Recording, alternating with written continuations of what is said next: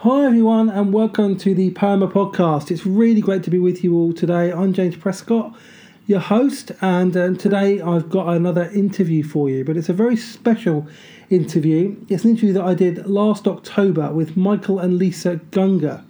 Michael and Lisa are really creative people. They're musicians. They're on this spiritual journey. They've been on a very, very powerful personal journey in the last few years. And so I'm talking to them about their own journey, their spiritual journey, the journey they've been on in their own family, some of the challenges that they've faced, and they've got such wisdom on the journey of faith, on dual spirituality, on creativity, and on so much other stuff. And they were such a delight to talk to, so down to earth, so friendly. We talked. So I think we talked for a couple of hours. What you're going to hear is an edited version of that. So I'm really, really excited for you to hear this. There's so much wisdom here, so much inspiration, and Michael and Lisa are fantastic. So take a listen and get ready to be inspired. So welcome. It's really great to have you here. Hey. Thank you. Thanks, James. Yeah. If you've not heard of Michael and Lisa Gungor, they are from the band Gungor. Also, they appear on the Liturgist podcast as well, which is an amazing podcast, one of my favourite podcasts. And they do a bit of blogging as well, and they're very creative people. So, so we're going to talk about a lot of different things today. So, let's plough in. You just released... the last 12 months you've released 18 months I think it is, you released 3 albums which are kind of a trilogy, the One Wild Life trilogy, which is amazing. We'll talk a bit more about it in detail in a minute, but how did that kind of come about? What's the journey behind that trilogy of albums? Well, it started because we had been writing for an album, and in 2014 it was the hardest year of our life, hands down. I think we've talked about this a bit on other podcasts and like every show, how 2014 was just so difficult, and so it really came out of that. We found when we're in difficult situations that's how we process life. Songs come out of that. The most difficult things we've gone through. Writing a song is like the first thing that we turn to, and it helps us. It helps me heal and process, and then that's the same for Michael. And it's almost like we can't work through it properly until we're writing a song about it. It's just how I've always been. So many things were happening in 2014, and kind of kept happening, and so we just kept writing songs. And when we found ourselves recording an album, we didn't really know what to do with all the songs we had, and so at first we thought, well, maybe we'll just do a double CD. And then we've always liked themes, and we've always been drawn to like groups of threes. We wanted it to be the sense of completions, and so it kind of was evolving. I remember us thinking about it like day after day, and then I think it was Michael who said, I know what it should be. It should be spirit, soul, body. And we were already talking about like this, the wholeness of life. And, we are not a triangle, we are a circle.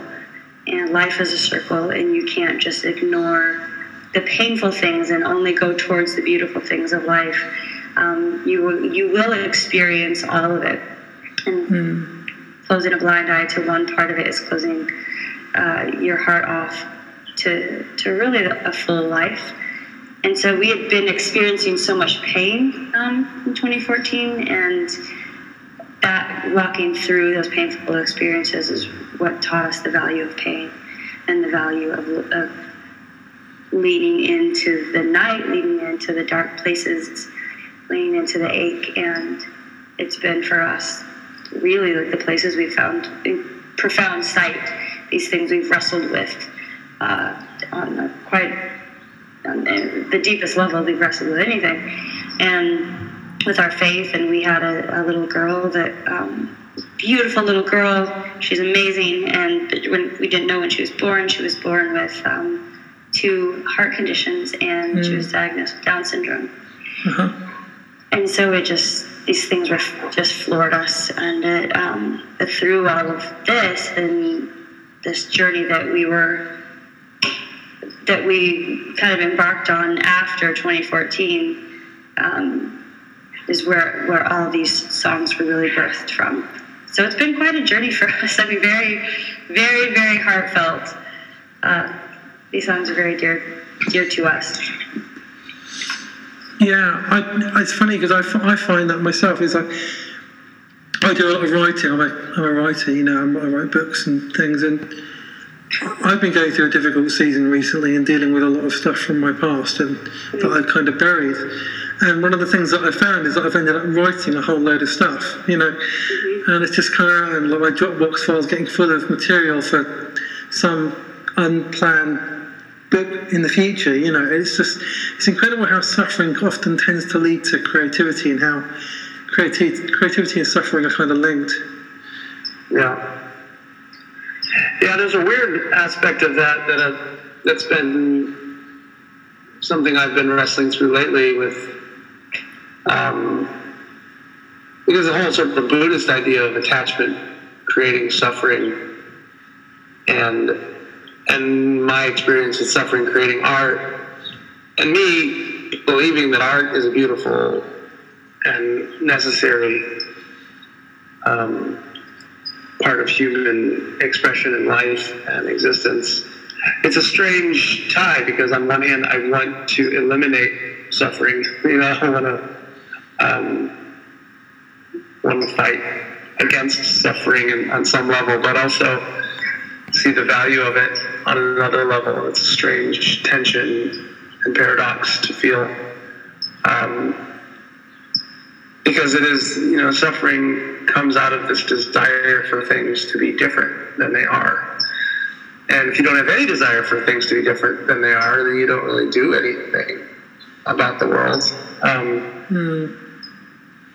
and make new things. And so there's a navigating within desire in a way that's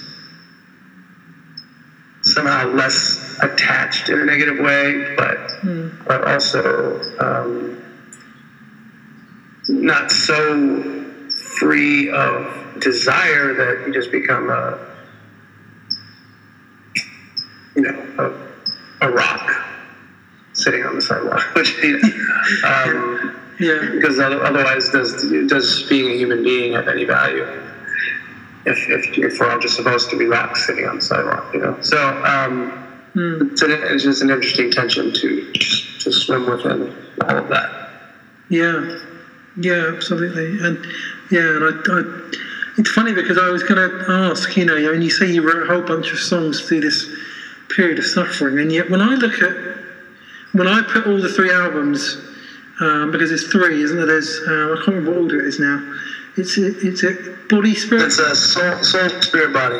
Soul, Spirit, Body. Yeah, they're released in that order, and I put them all together in one playlist, following on from each other. And I actually looked at all the song titles from all 3 put together, and it was so. And to me, it became really clear that there was an arc to it from start to finish. Yeah. And there was such intention behind the way it was put together, and even the titles of the song and the themes and the lyrics and everything. And I was going to ask you, how do you manage to cultivate such intention in terms of the detail that you put, because how do you manage to get that level of intention in terms of the creativity, and how you put creative projects together like that? I don't know. I think there's something. It's kind of playful. There's something about creating art that feels like a game to me. It feels like a fun, like kids being kids and making up stories and making up, dressing up in costumes, and there's a real similarity to me between that. And so it's like a game. It's like we've spent a long time making up this game. You know, we've been in that One Wild Life thing. I mean, we released all 3 within the last 12 months, but yeah, you're right. It's been worked on before that. We started kind of thinking about it before the 12 months. And just throughout the process, it's kind of like it's evolved. You know, we had ideas at the beginning, but then when you're thinking about it every day and playing with it, you have new little, oh, wow, we could tie this to this if we did this. And it's just, we were in One Wild Life for the whole year. That's like what we did, you know. So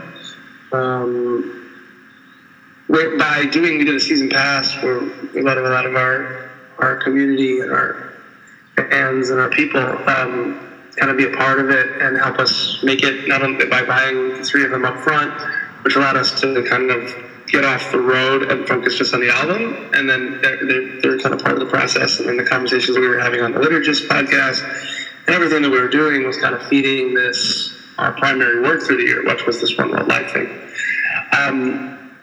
So yeah, it was just a lot of thought, a lot of play, and because it was a concept from the beginning, it was fun to be able to just kind of play with that concept as many ways as possible. Yeah. Yeah. So what were your thoughts on that, Lisa?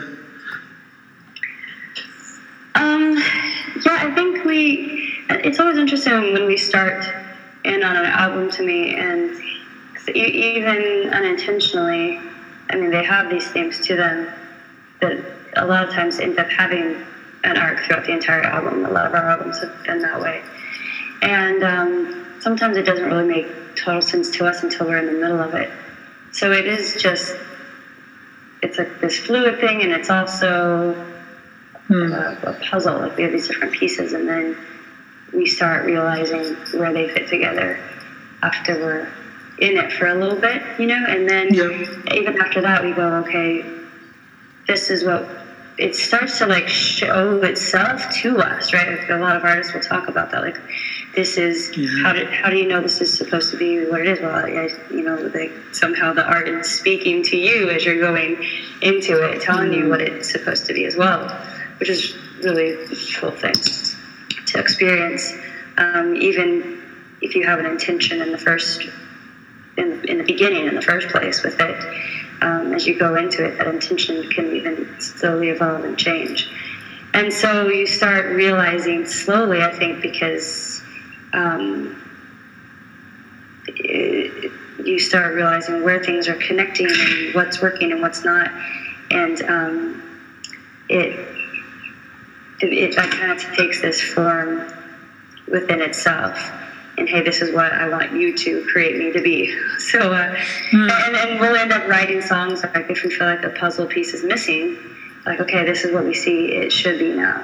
And so we'll write some other songs to fill in those spots of that happened. I think a lot, the most with Body, the last album, is once we finally realized we wanted it to be about birth and then death. So we intentionally wrote the birth song. We didn't already have that when we had most of the other songs, but intentionally wrote a song about what would it be like to write a song from a unborn child's perspective and then coming out of the world, into a new world. And so, you first hear the humming of the mother, and so the baby knows that that's the mother's, the baby is still within the mother, and the baby gets to know this voice, and then the baby comes into the world, and the mother is holding it, the baby says, or thinks, well, that's a familiar voice, and what is this new world? And so that was intentionally wrote for this last album, and Deathbed was, and I'm trying to remember the specific ones that we didn't have. There was also the one about see me, hear me, love me. This whole toddler idea of like, look at me, look at me, look at me, watch mommy, watch, I'm going to jump, or I'm going to do this, I'm going to win this medal and this award, and so much you're in this phase of attention, building your ego, right? So that's a long answer of it, but no, it's a great answer. It comes in pieces. I mean, I know that the books that I'm writing at the moment, I've just finished my first book, it's about to come out, and then as I was talking about this with my editor, it kind of, the ideas that were coming out while we were working on it, it was like, oh, this is a trilogy. There's like 3 books that come, there's like this book, and then there's another book that comes out of this one, which I'd already had an idea for, but I didn't realise it was a sequel. I didn't realise it was a sequel. Wow. You're going to write 3 books. Wow. That's a lot of work. That's awesome. And I realised that the second book began where the first one ended, and the third one actually began where the second one ended, and I didn't realise that when I came up with the ideas for them. And so we kind of said, right, we're going to do these 3 in 3 years, you know. And the first one, first one's on grace, the second one's on identity, and the third one's on creativity. So, cool. I'm hoping That's that, really cool. I'm really excited about that. But it is amazing. But it's kind of like, that idea kind of just evolved by itself. It was like I didn't decide to do that. It was just the natural progression of those ideas, which kind of evolved into what it's going to be, what it's going to become, you know. Well, if you want to get fun, mystical, and silly about it, you can. I mean, I love how Elizabeth Gilbert talks about creativity, and she talks about it in this sort of whimsical, mystical way about how the work actually already exists, and it kind of presents itself to you through the muse, and are you there to receive it? And there's something too, I don't know what any of that would actually mean within metaphysical reality or science or anything like that, but there's something that it feels, at least when you're making something, that you're actually discovering something that needs to be made, or that is actually wanting to come into existence in some way. And you're just kind of receiving it. It's not something you're necessarily, it doesn't feel like you're carving it out of nothing. You're kind of finding something that wants to be made in the universe, and you're letting it use you almost. Yeah, absolutely. I completely agree with that. You know, I mean, the title of this podcast is, I chose it specifically because it's Poema, which is the word that when Paul talks about, I think it's Paul, talks about how we're God's workmanship. You know, that's the word that he uses for workmanship. So it's like life is a work of art. Life is the divine act of the ultimate act of creativity. You know, and there's all these connections between spirituality and creativity. That's very cool. Well, I just, I get excited when I'm talking about creativity, I've got to admit.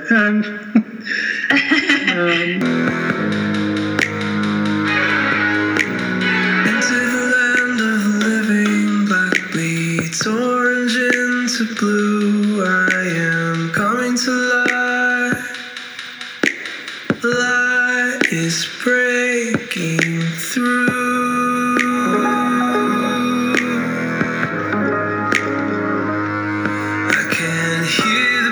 In the city, across the ancient shore, I am ready to fight.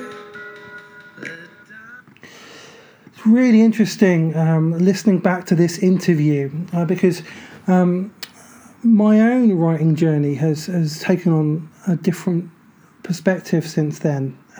Having launched my book, I'm now seeing that the trilogy that I'd originally planned and that I'd originally conceived of the idea is changing. It's evolving. It's different to what it was, and it will probably go on over a longer period of time. The ideas will be slightly different. The way they look will be different. So it's fascinating hearing this and talking about creativity and the creative process and the kind of magic of it. and how organic it is, because that's certainly been reflected in what's happened in my own creative journey since we did this interview. I just thought it was important to reflect on that, and I think it just highlights that that creativity, spirituality, identity are very intertwined, and that our journeys are very organic, and that things change, and that the way we see things change, that the ideas that we have change and evolve, and it's a really, really fascinating thing. And I think it's a lesson for all of us to learn about creativity, and not to stay too hardwired to certain ideas, but to allow the muse, as it were, to and our own journeys to impact us and shape us and take us to different places. And that's a really, really fascinating reflection that I've had. So now we're going to move on to the next part of the interview, where I start off talking to Lisa about their own journey, about the season that they've just been, that they're coming out of, and how that's changing them, and how they're walking into this new season of their life, and the challenges that that's bringing them.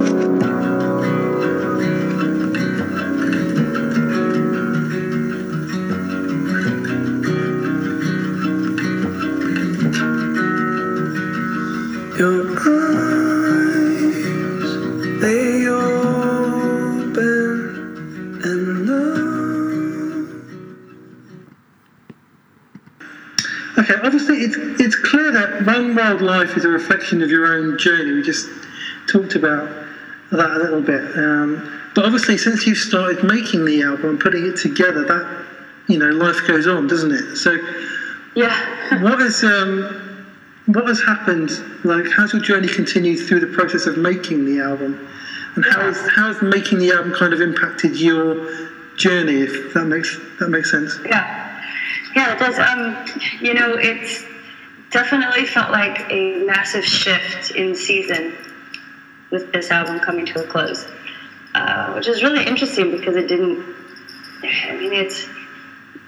felt like we went through this big shift and change, and it was like massively hard at first, and then there's like these peaks and valleys, right? We're like, I have this key and my eyes are opened and now everything's going to be great, and then you kind of crash and burn again. And then you go, yeah. I think that's like part of the human experience, right? You're like, I thought I learned this thing, and then you find you're kind of grappling for those same pieces of light, or that same key that you just had, and like unlocked everything. So it's definitely, I feel like experiencing it myself, how difficult that season was for us. Sometimes I felt like I didn't have the right to still lock it out, right? Like, well, no, this is over and done. And it was really wonderful to have people in our lives that said, hey, just so you know, all of these things that just happened are huge, and it would only take one of these things to happen to send people over the edge. And I felt like it gave me the permission that I needed to not feel bad about having bad days. And but interestingly enough, as throughout this album process, it really was a working out of all of these issues, and the crumbling of one ideology and construction of a different one, and the loss of certainty, the loss of so much and rebuilding of so much. On this side of it, it's like, it feels like a different life. And I know that sounds dramatic, but that's what it is. When I look back on all those things that happened, it feels like we're talking about someone else, kind of, which feels really good. I mean, when you've been in such a bad place for so long, even talking in maybe even 6 months ago, speaking about this with other people, people always want to talk to you when you're over and done with the hard part. And sometimes it feels like you're a nag or kind of a drain if you're still going through it. And so I remember saying that to Michael. I'm like, can we just not still be going through this or struggling with these issues? because people are asking us about that, and we have to say something great. Or, you know, like even writing a book.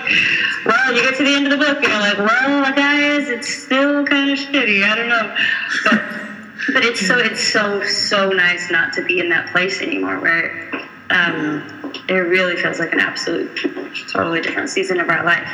That we've really let go of a lot and have forgiven a lot, and just let ourselves heal. Giving ourselves space to be human and feel in a healthy way, process in a healthy way the things that were necessary to process. So now it really feels, I mean, we talk a lot about the practice of sight and what are you going to see? What are you going to do with this one wild and precious life? Is the whole thing, right? Like, this life is beautiful. So often we miss like what's right in front of us because we're looking for it to be different. And that's what we were doing for a long time. And I think in some ways those moments of light and profound feelings of love and feeling like you see God and within the world, within people, but then I don't know. I feel like so much of where Michael and I were at, it was still like, even with faith, we were trying to believe in this God that like broke into this magical earth to do magical things. And, you know, it's like, this isn't good enough, this magical world.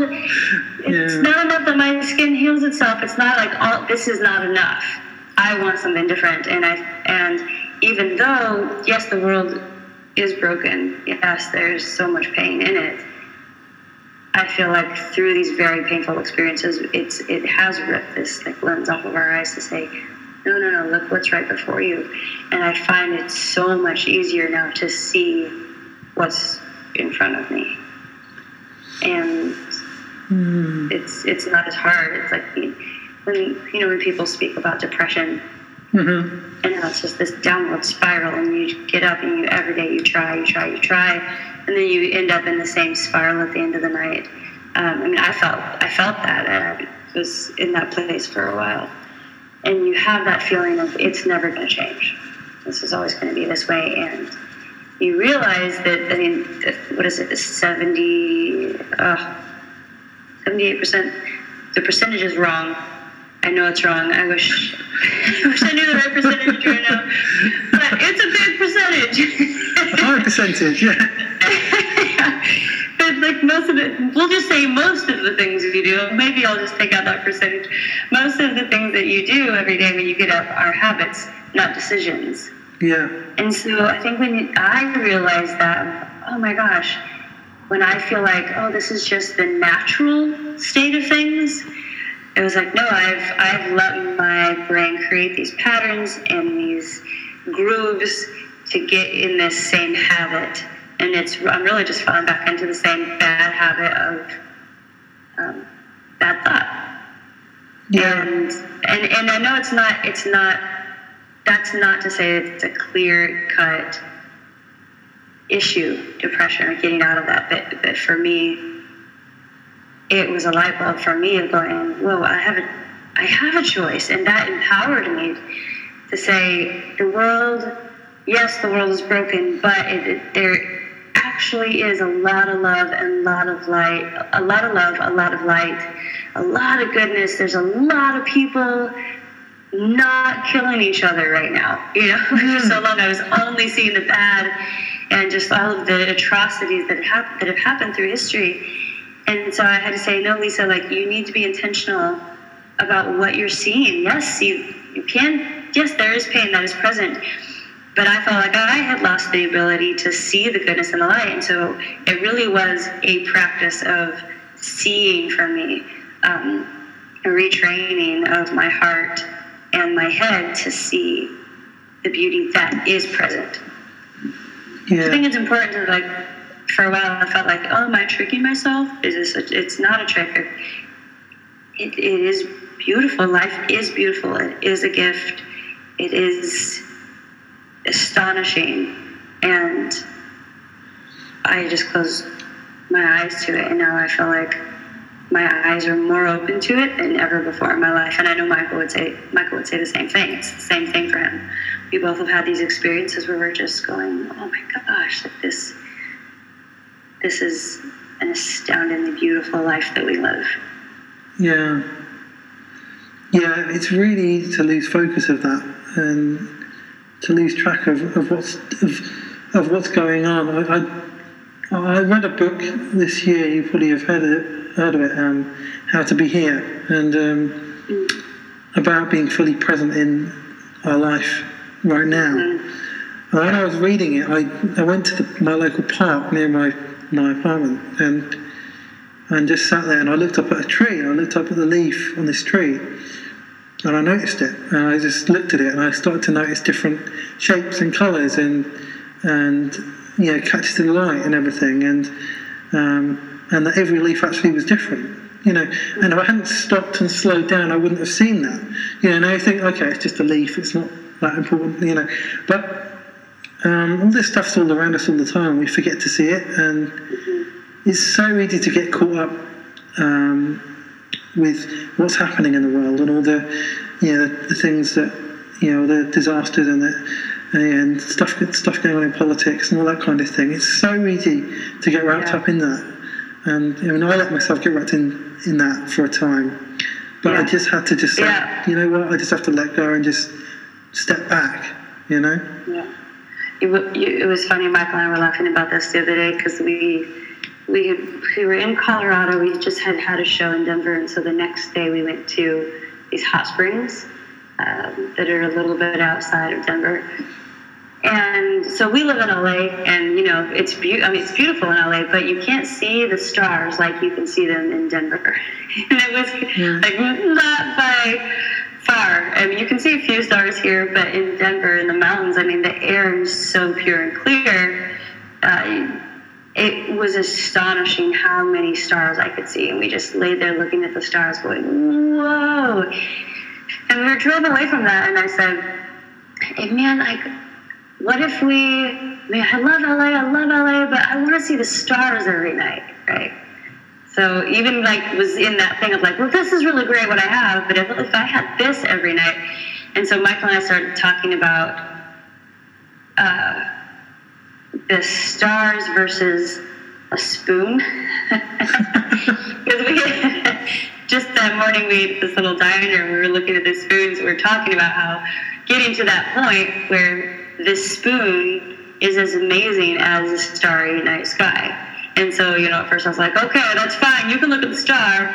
You can look at the spoon. I'll take the starry night sky. It's just more beautiful, And so I'm starting out my whole argument saying, I don't care what the argument is. This just is how it is, because the universe is more amazing than a spoon, right? Yeah. So, but then and I was like, I already know what you're going to say, Michael. I know what you're going to say. And he's just laughing. He's like, what am I going to say? It's like, you're going to say the spoon is made of the universe. So it is as astounding as the universe because it is the universe.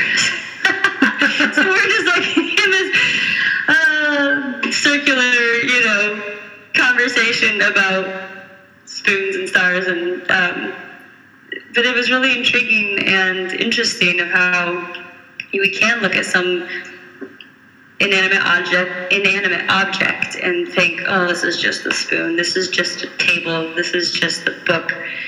And then if you see it, you can get to that place in your head, which I think we all should. I'm looking at this book right now here in my hands. This is a book. Whoa, this grew from the ground, the soil that fed this tree. Soil and water fed this tree. It grew out of the earth. And all of the things that had to happen that were absolutely necessary to make that tree grow, photosynthesis that happened, and how that tree gave oxygen to the air, and the air gives back to the tree, this whole give and take of this one tree. And now here it's sitting, somehow they shaped it and pressed it and put this black ink on it. And someone was smart enough to put all these words together. That's that's wild. That's wild. And I'm looking at this book, and it's just a book, but it's like, if you really think about it, it's the universe. Yeah. Yeah, that's right. We go on these kind of talks all the time. Yeah, I love this kind of stuff, because it's so easy to forget, isn't it? That that we have roofs over our heads, and we have heating. Well, you don't need heating, but we need heating in the UK. We have and we don't go to bed hungry and all that kind of thing. And people say, it's easy to say all that. Yeah, first world problems. Yeah, but actually, we kind of don't realise how. And I'm as guilty of this as anybody. We don't realise how much of a blessing that is, and what's all around us all the time, and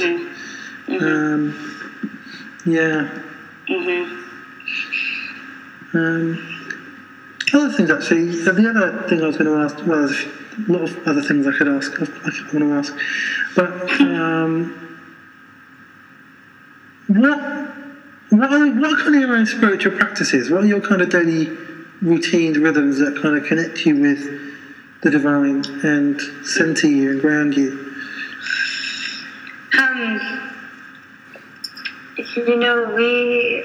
It's kind of funny. I had stopped praying for quite a while, and I think because I lost the ability to do so in the way that I was praying. I was just always praying for things, and kind of very self-centered stuff, like that I would end up getting what I wanted, and even though I thought it was fine, but just prayer of God providing for my needs. So what I found that I'm doing now is my prayer is different, and I just can't say some of the things I used to say, but I find that I am more centered. I'm more at peace within my own heart, and I'm less anxiety. I mean, I could rattle off a list of benefits for myself that I feel like prayer has done for me, and meditation. Especially meditation, just finding the calm. Because I think sometimes what is easy to do for me is it's like prayer can sometimes get a little hectic, but for me, meditation has been this thing of finding peace with what is, and then I can see the beauty in it. So it's that same thing of my prayers a lot of times are, oh God, have mercy and help this world, right? Help the poor, help the Syrian refugees, help all the tragedies that are happening within our culture, and the political stress, and just all of this is what I feel like my prayers are for. And then for meditation, if I'm ever starting to get anxiety with my own self, it just centers me, and I do it a lot more than I used to. If I'm ever even feeling the stress of producing something, I have to produce it, I've got to prove myself, I'll just say, you know what, I just center myself and know that's not what my life is about. And I'll come to the table, do my best, do this work, and let it be what it is for whoever needs it. And there, I don't want any stress or anxiety or other thing attached to it. You know what I mean? Yeah. So it's been really helpful for me, and allowing myself time to do that, especially with 2 kids, can be really difficult. But I think instead of, we actually watch a lot less TV than we used to, and we love TV. I mean, I think TV and movies is beautiful art forms, and we love it. But as it's interesting as I find I'm healthier when I set aside that and take more time to go sit in our backyard and look at the stars, or just do intentional things that are inspiring to me. Where for so long it felt like it was frivolous, like it was just this fancy thing that I got to do while the rest of the world is suffering. How could you, Lisa, take time to be inspired or meditate?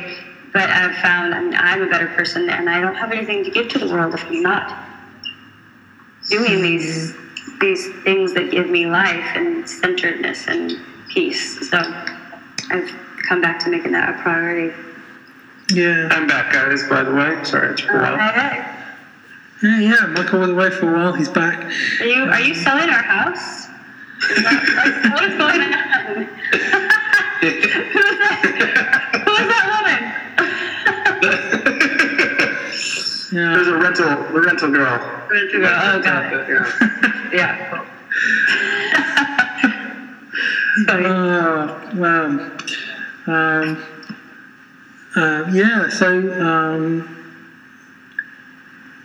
Michael, what about spiritual practices for you? What are your spiritual practices?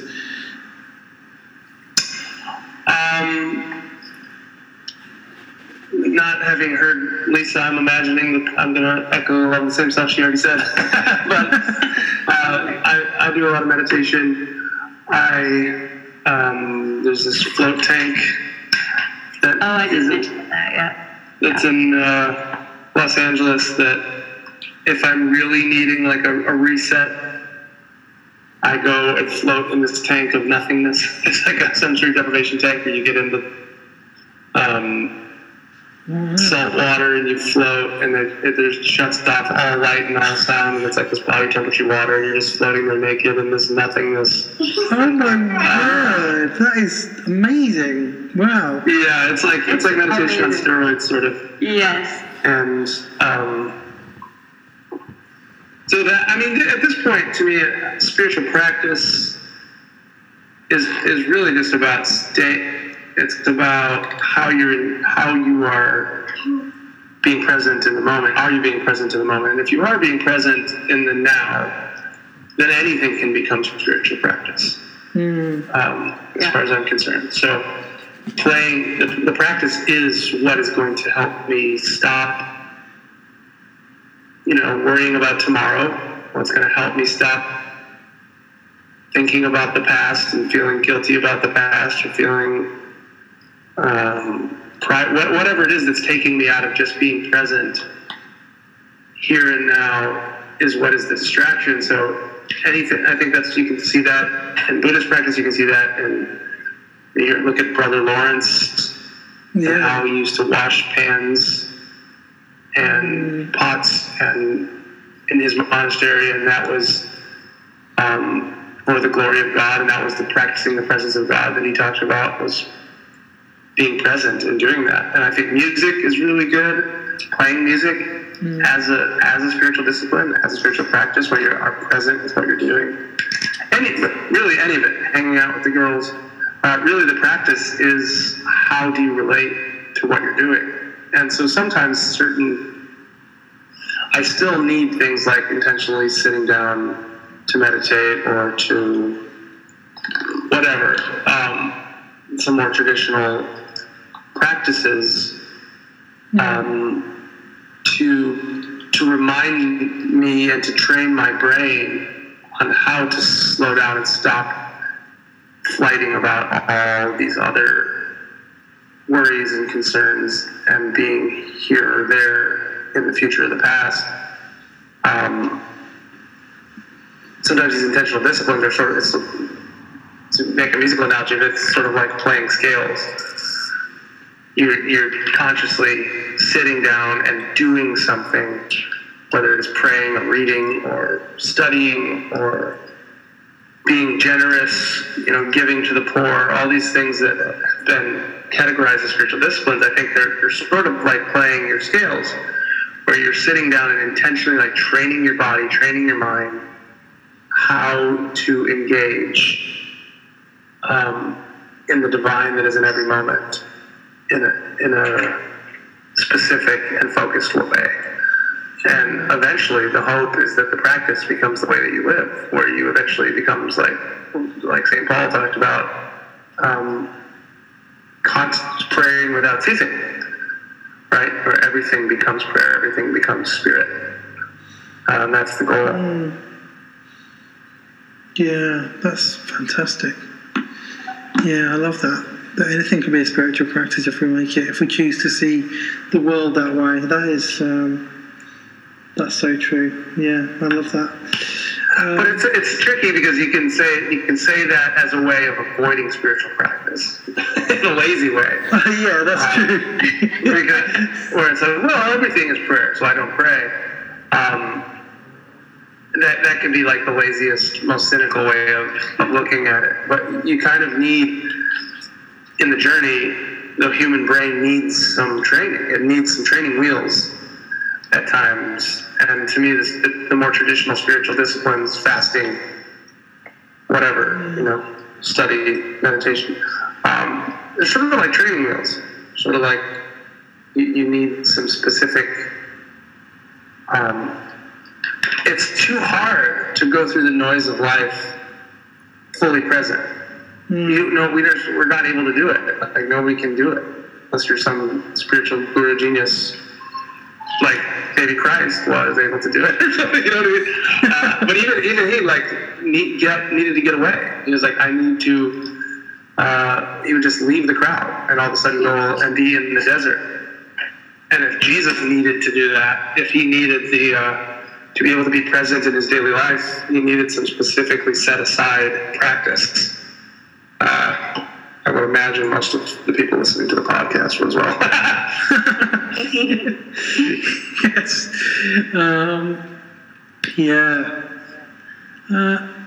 Just shifting a little bit. There's lots of big things happening right now in the world. Like culturally and spiritually, there seems to be kind of a shift going on, from what I've noticed anyway. A lot of things seem to be coming to an end, and other things are beginning, and it's kind of there's a lot of tension around that. What's your kind of perspective on all of that, and what's happening, spiritually and culturally as well, especially in kind of the Christian world, but also in the Western world at large, Sorry, I feel like there's because of technology of the last, few decades, that the world has just so quickly changed, and the way we communicate, the way we relate, our ideas of what social means and what communication means, what thought and how means, and how we communicate with each other. It's been such a quick and sudden change in so many ways in human culture, and a lot of that has created some pretty amazing progress. In the States, we had the first African American president in history, and it's like it wasn't that long ago that Jim Crow laws in the United States were like making black people drink out of different water fountains than white people. It wasn't that long before that slavery existed. It's not like, in terms of human history, slavery was yesterday. It wasn't that long ago. It's all of a sudden we have a black president, and we've got equal marriage laws all of a sudden being passed, and all this stuff that, because people have been thrown into a world that's not just my little village or my little town anymore, but anybody in any little village can talk to anybody from any other little village. And all of a sudden, we're all in this bigger pool swimming together. Yeah. And so that has made the transaction of thoughts and ideas and progress speed up. And in process, what I see happening right now, in my opinion, is sort of the energy of, if you swirl it's just physics, right? Like you swirl the water one way, there's still some opposite forces that are fighting it underneath in the undertow or whatever. There's things happening. You don't just push the water one way and just the whole body of water goes that way. And I feel like there's an energy in the world pulling back from some of the progress that we've made in society and some of the ways that how we've, on some levels, been more united in that we can communicate with each other more easily, we can hear other thoughts, other opinions, but that's also created these other energies where there's these little echo chambers that have created where anybody can say anything they want and get an audience and say it in a safe way because they're physically absent, so they can kind of just disconnect their ideas, and it's allowed some really negative ideas to fester as well.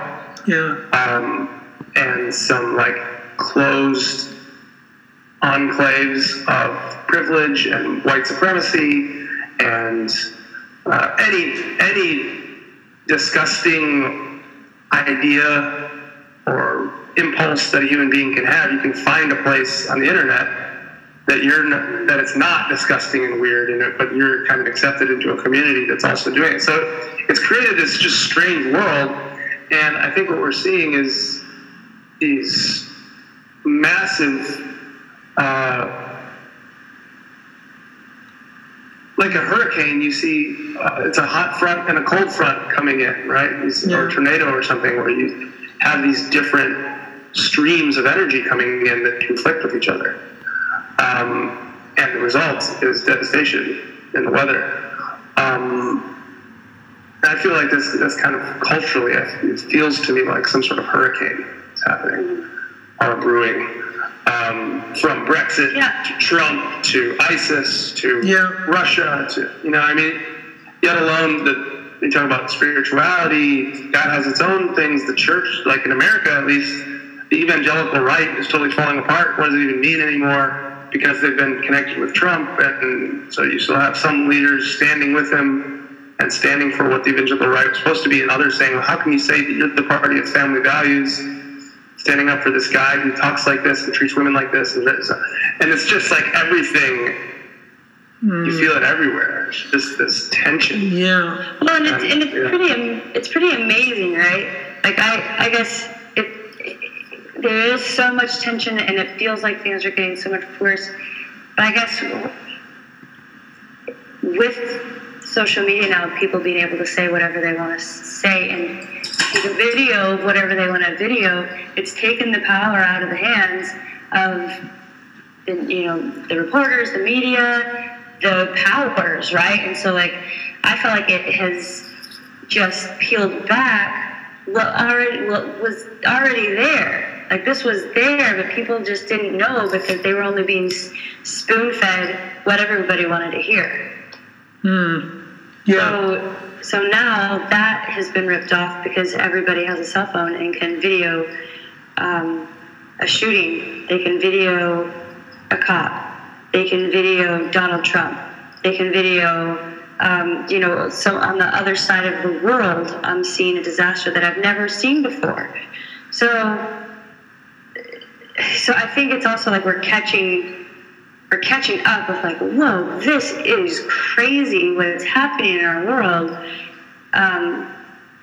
because it's just so available for everybody to show it and not to be filtered.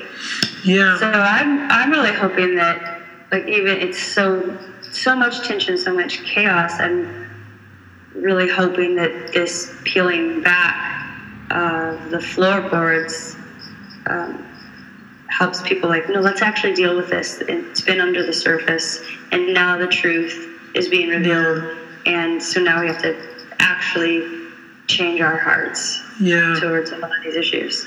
Yeah, definitely. Having had Brexit here in the UK, that when that happened, it was like hate crime went up almost straight away because, and it was literally exactly, as soon as that result came through, it was like the trigger for a whole load of people like, oh, well, now we're legally, democratically sanctioned to be able to be racist. you know. Yeah. And it's like this didn't suddenly appear. This was there all along. They just didn't feel they had the voice or the right to say it, and then suddenly they think they do because we voted to leave the European Union. And it was really scary. It was like, wow, this was underneath the surface the whole time. I thought we got rid of this, you know, and actually we hadn't.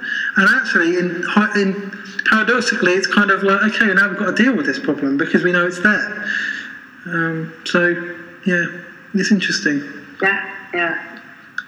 And you know, I saw a video of a shooting in America. I think it was by a police officer, and I just said something on social media. I can't believe this. Like, and an American friend of mine, tweeted back to me and said, "Oh, this happens all the time. It's just that now you can see it on social media because of you know."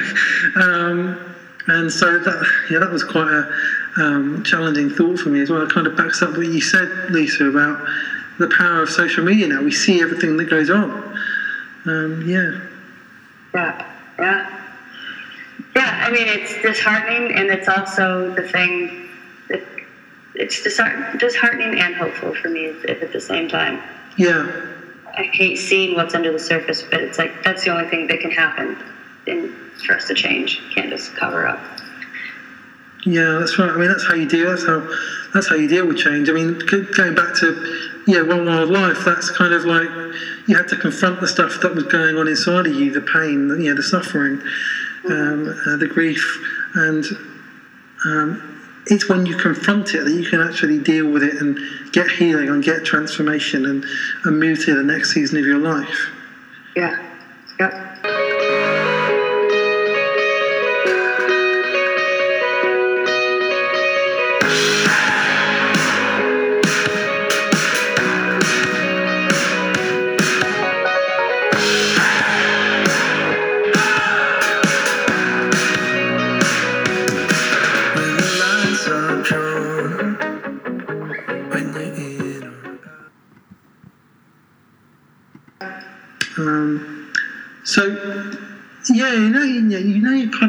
You've done the One Wild Life trilogy now. That's out in the world, and that's on iTunes, by the way. Everyone, if you want to buy it, definitely go and buy it. It's amazing. So, what's the next step? What's the next step for you, kind of creatively? Where are you feeling like you're going next in terms of your music and just your creative output generally? That's what we're talking a lot about right now. We're trying to figure out where we're going. We're both have started writing a book, actually. And that will, I mean, the publishing world's so slow, so I guess you'll see that book in like 25 years. Yeah, it took 3 years to get mine published, yeah. But then, I mean, we're busy. I'm busy, especially with the Liturgists. The podcast takes up a lot of my time. I'm also doing a lot of new composition and stuff. Composition and scoring and things like that I'm trying to get into. So we're trying to figure out, like, the balance of our lives for Gungor and touring. And maybe we'll make another Gungor album for a while. I think there's plenty of new Gungor music out there now. But as far as, like, touring it, and it's just it's a challenging thing, not just for for our family's sake. It's a challenging thing, touring and all that with our two daughters and all that. But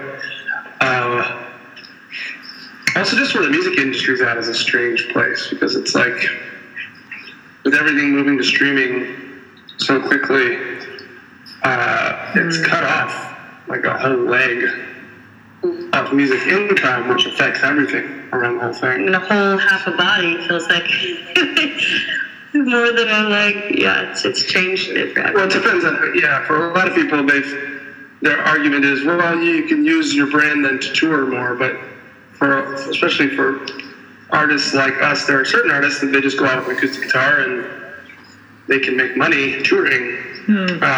But even big artists usually don't, if you're putting together any kind of production, touring is not usually the most profitable endeavor unless you're gigantic.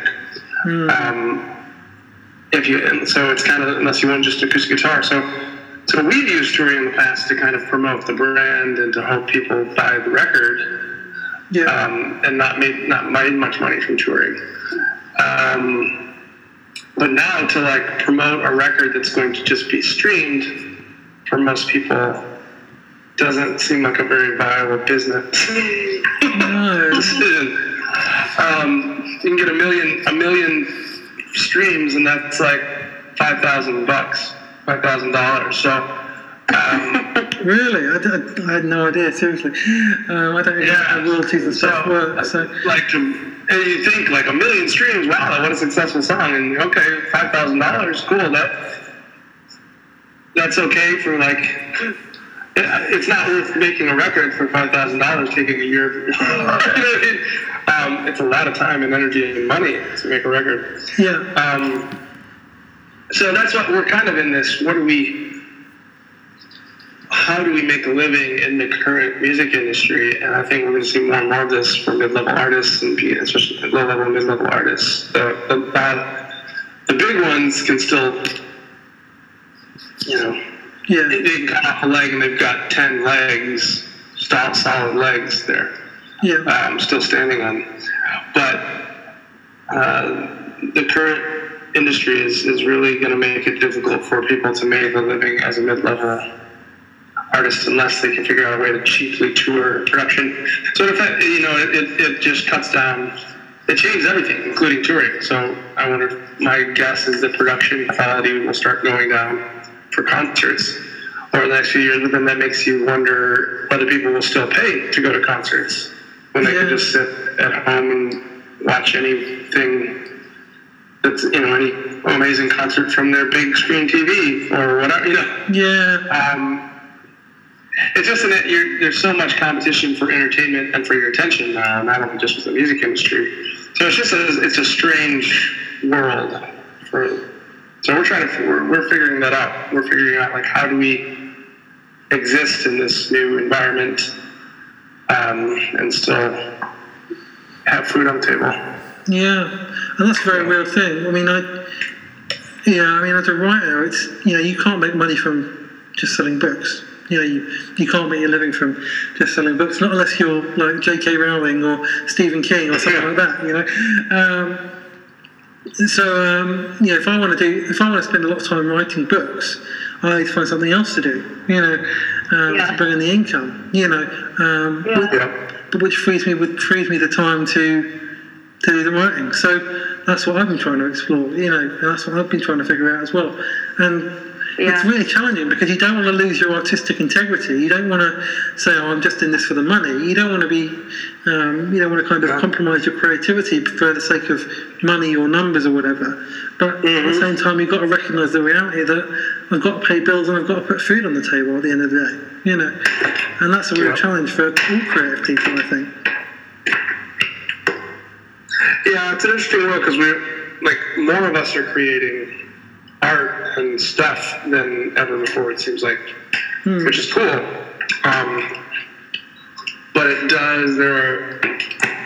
When the gatekeepers ruled the world, when you got chosen to be in your profession, to be a writer, to be a musician, whatever it was, you could make a living doing that for a while. It's not historically speaking, just the recent history, but. So with the advent of everybody can self-publish anything and have mostly the same avenues as anybody else has, as far as books is a little different, but when you're a musician, you can be a self-published, self-labeled musician and get on iTunes and Spotify and Apple Music and everything, Google Play, and just anything that Beyonce's on, and have the same technical distribution as her, digitally. So it creates a strange world. Partially, there's so much music being made, and a lot of it's great. It's also sometimes hard to wade through it all. And where do you there are people that are so good that are not getting the attention that they may have gotten 10 years ago in society because they're just in the sea of all this stuff being made. Yeah. So there's pros and cons. Yeah. What are your thoughts on that, Lisa? Just briefly. I mean, my thoughts are pretty similar to everything he just said. We talk about it a lot. I think in everything that is a difficult situation, it also presents itself with an opportunity, right? Like we're all figuring out how to change. And I think it also, you stick with music because you love it and because you have to do it, not because you're trying to get famous. And I think it will, force a lot of people to do that. I hope a shift is coming where people dive into the value of art and abandon this whole idea of I deserve this art that you created for free. I was listening to a different podcast, and this girl was talking about how they ended up asking their people, their fans, just asking to help them. And so she's talking about the power of asking and depending on people and creating this community of, hey, we depend on each other. And it was amazing for them because they were kind of already a known band, and they ended up receiving so much money people gave them for their album. So it'd be wonderful that happened with everyone that's committing their life to creating music and their craft. And sadly, that just is not. It hasn't happened for everybody. But I think it, for us, I feel really connected with our whole the season pass holders. I feel incredibly connected to them, and because they believe in the music in such a way that it's just different. It's different. And when I talk to them, we've had a listening party here in LA, and it's just a different thing of going, I'm connected to you on this very deep level of everything that you walk through. I've walked through this, and your journey is my journey, and I feel the same thing with them. They're not just speaking that to me, I'm speaking that to them. It's this back and forth thing. And I don't know if that would have happened had we not done the season pass, this dependency that we have on people. So it's the same, for everything, right in the middle of it being so hard, because we could definitely use more season pass holders and definitely use more people to actually purchase the music instead of stream it. Within our own selves, it creates this vulnerability of, hey, we actually really, really, really need you people to buy into this in a very practical way for us to keep doing this. We need you, we need each other. And to me, these last 3 albums, the people have felt more of a part of it than any of the other albums. And that's not to dismiss the other ones or say I don't love them, I really do. But with this one, there's these moments that have happened for me where I feel like there's no separation between me and the other people. Yeah. And so I think all of the stuff we've been through and the season pass and this dependency on them has something to do with that. Yeah. Thank you so much, both of you. It's been so good having you on today. Really grateful. Oh, thank you. Yeah. Well, same here. Thanks for having us. We're grateful. Yeah, we appreciate it. And great insights and stuff today. So, and how can people connect with you? Just if they want to connect with you and get your stuff, website and social media. Yeah, you can find us at gungormusic.com. And Gungor Music is our handle on everything, Instagram and Twitter and all that. And you can listen to all of the One Wildlife records wherever you listen to your music. And also check out the Liturgists. Yes. That's what Science Mike and I kind of host a podcast called The Liturgists, and you can find that liturgists.com, theliturgists.com, as well as social media and all that. That's our handles. Those are kind of the social media little brands that we have. Awesome. Great. Thanks. Yeah. And definitely check all those things out. I can recommend them as well. So thank you. Thank you, guys, and thanks everyone. It's been great to talk to you today. I hope you've really enjoyed this interview. So take care, everyone, and we'll talk again soon.